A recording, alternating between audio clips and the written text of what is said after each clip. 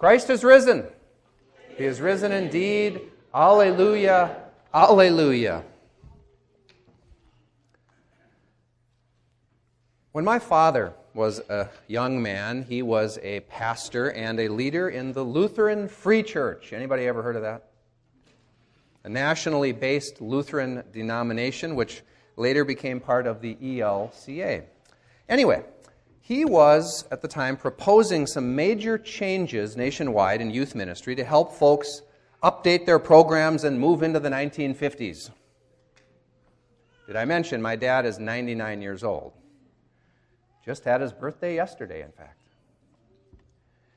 As he visited churches around the country, his proposal was often countered by very persuasive arguments like, "We've never done it that way before."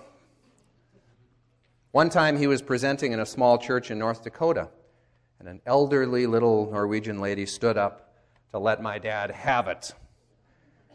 "If Jesus knew what you were doing today in his church, he would roll over in his grave." She scolded him.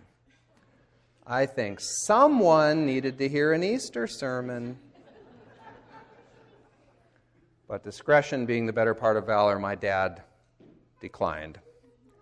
Perhaps two angels appeared to her in the parking lot and said, "Woman, why are you ranting? Jesus is not in his grave. We've known this for 2,000 years. The truth is, sometimes, for people who are dead set against change, it's easy to forget that the living Christ is doing new things in the world. Well, it's April Fool's Day today, and while that little Norwegian lady played the fool that night, to most people in the world, we who believe in the resurrection are the fools. This was especially the case in the first couple centuries after Christ. A God becoming human and being executed? A man rising from the dead? Are you kidding me? Christians were commonly referred to as fools for believing so. In response, the Apostle Paul memorably wrote in 1 Corinthians that we who follow the crucified Christ then and now are, and I quote, fools for Christ. So, perhaps Easter and April Fool's Day kind of belong together after all. Be a proud fool in the Pauline tradition. In our story today, the grieving Mary is confronted by an empty tomb, then by angels who ask her, "Woman, why are you weeping?" Mary didn't get this was a statement, not a question. "Why are you weeping?" really means, you don't need to weep, for he lives. Then she sees Jesus, but mistakenly thinks it's the gardener, as Sinead was reminding us. The possibility that Jesus had left death behind and now stands before her had not yet occurred to Mary. So the gardener also asks, "Woman, why are you weeping?" Well, she just wants to know where Jesus' body is. She's grieving, okay? Then Jesus says, "Mary, Mary." And in the midst of her fog and her grief, her faith allows her to recognize the voice of the Good Shepherd calling to one of his sheep. So she happily responds, "Teacher." Teacher indeed, and more than that, Savior, even brother.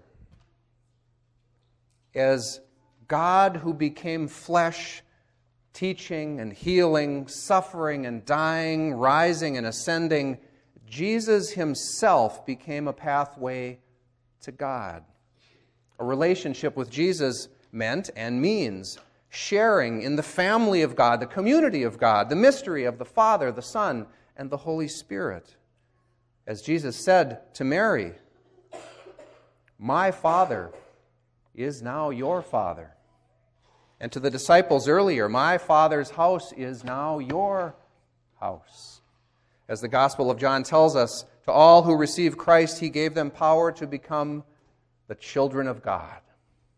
Now that's belonging, huh? And this family, this household, lasts forever. Yes, you have your own quarters. You may raid the refrigerator when you like.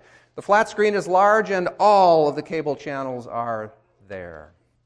And oh yes, we eat all of our meals together as a family.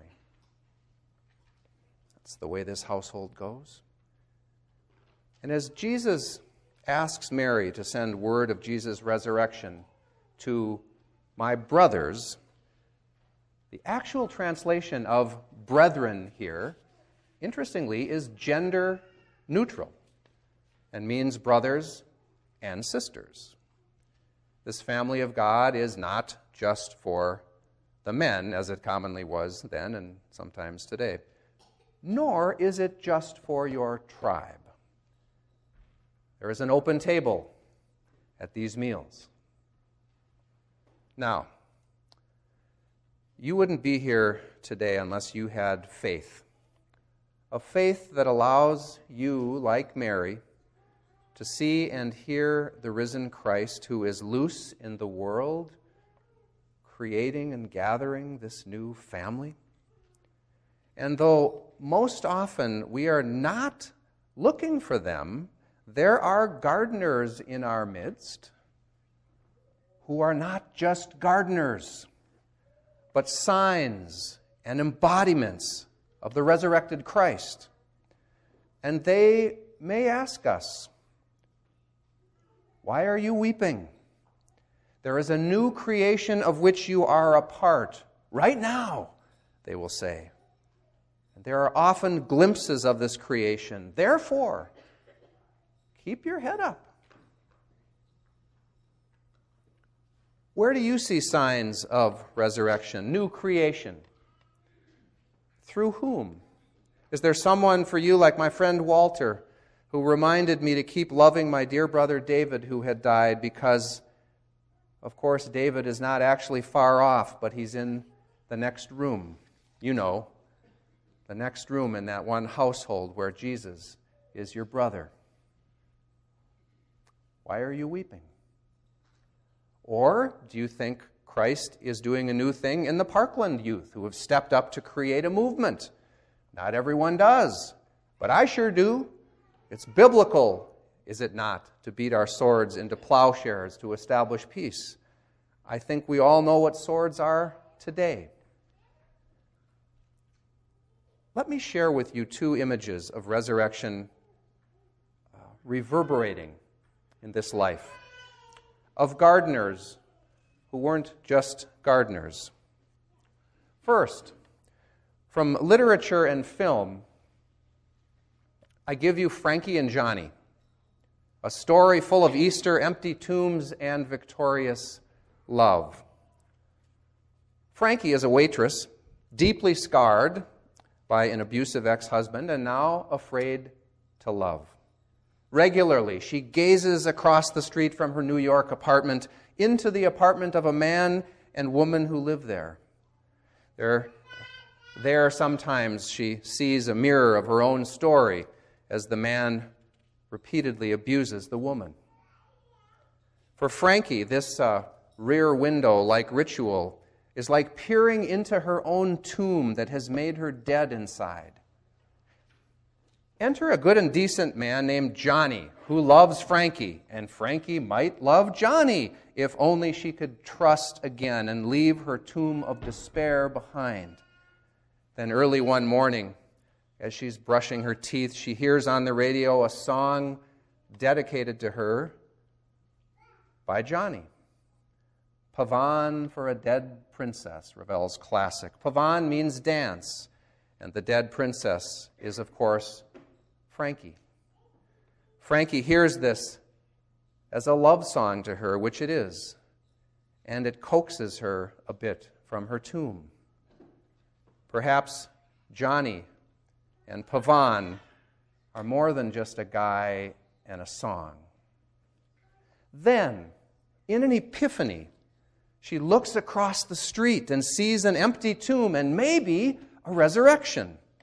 The man in the apartment, you see, is desperate because he sees only coat hangers where her clothes used to be.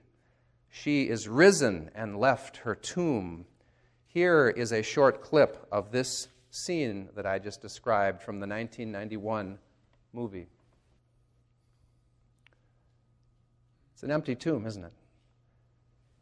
And a resurrection.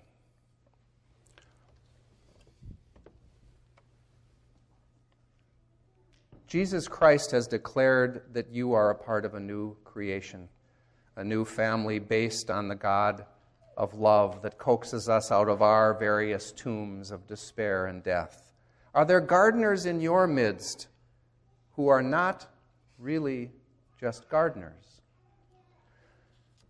For the final image today, let me share with you an encounter on a boat that I'll not soon forget. It happened several years ago when I was on a 3-hour ferry from Dar es Salaam, Tanzania, to the island of Zanzibar, which is 98% Muslim.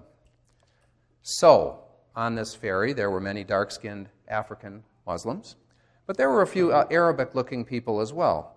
One Arabic Muslim family stood out to me, a woman with a traditional headscarf and her 2 children, a girl probably 10 years old or so, and a boy who was about 6 or 7. They were sitting out on the deck in the sunshine. I was on the same deck, but separated by about 30 feet or so, and quite a few people. I looked at them, wondering what this innocent-looking family was thinking of me. Someone obviously from the West, probably a Christian. I was well aware that the mother's cultural perceptions about me might be as uncharitable as how we often perceive Muslims in their culture. The perception is in our culture about Muslims. So I imagined the mother probably tightening her hold on her kids, making sure they didn't wander over to someone like me. And that made me sad. Then something interesting happened. We made eye contact, me and the family, and I smiled at them and nodded. And then the little boy, with his mother's consent, started making his way over to me. Since the sea was a bit rough and the boat was pitching back and forth, he weaved back and forth as he headed over to me. When he arrived, he stood in front of me, grinning from ear to ear. And then he put up his right hand for a high five. And so we high-fived, and he grinned even more widely, but maybe not as widely as I was grinning. That boy saw me not through the lens of our broken world, but through the lens of a different world. Simply, he saw me as another human being, an intriguing, white-skinned human being with no hair. But his message to me was unmistakable. It was, I am your friend. Then he started weaving his way back to his mom. Later, I met them and took a picture of their family.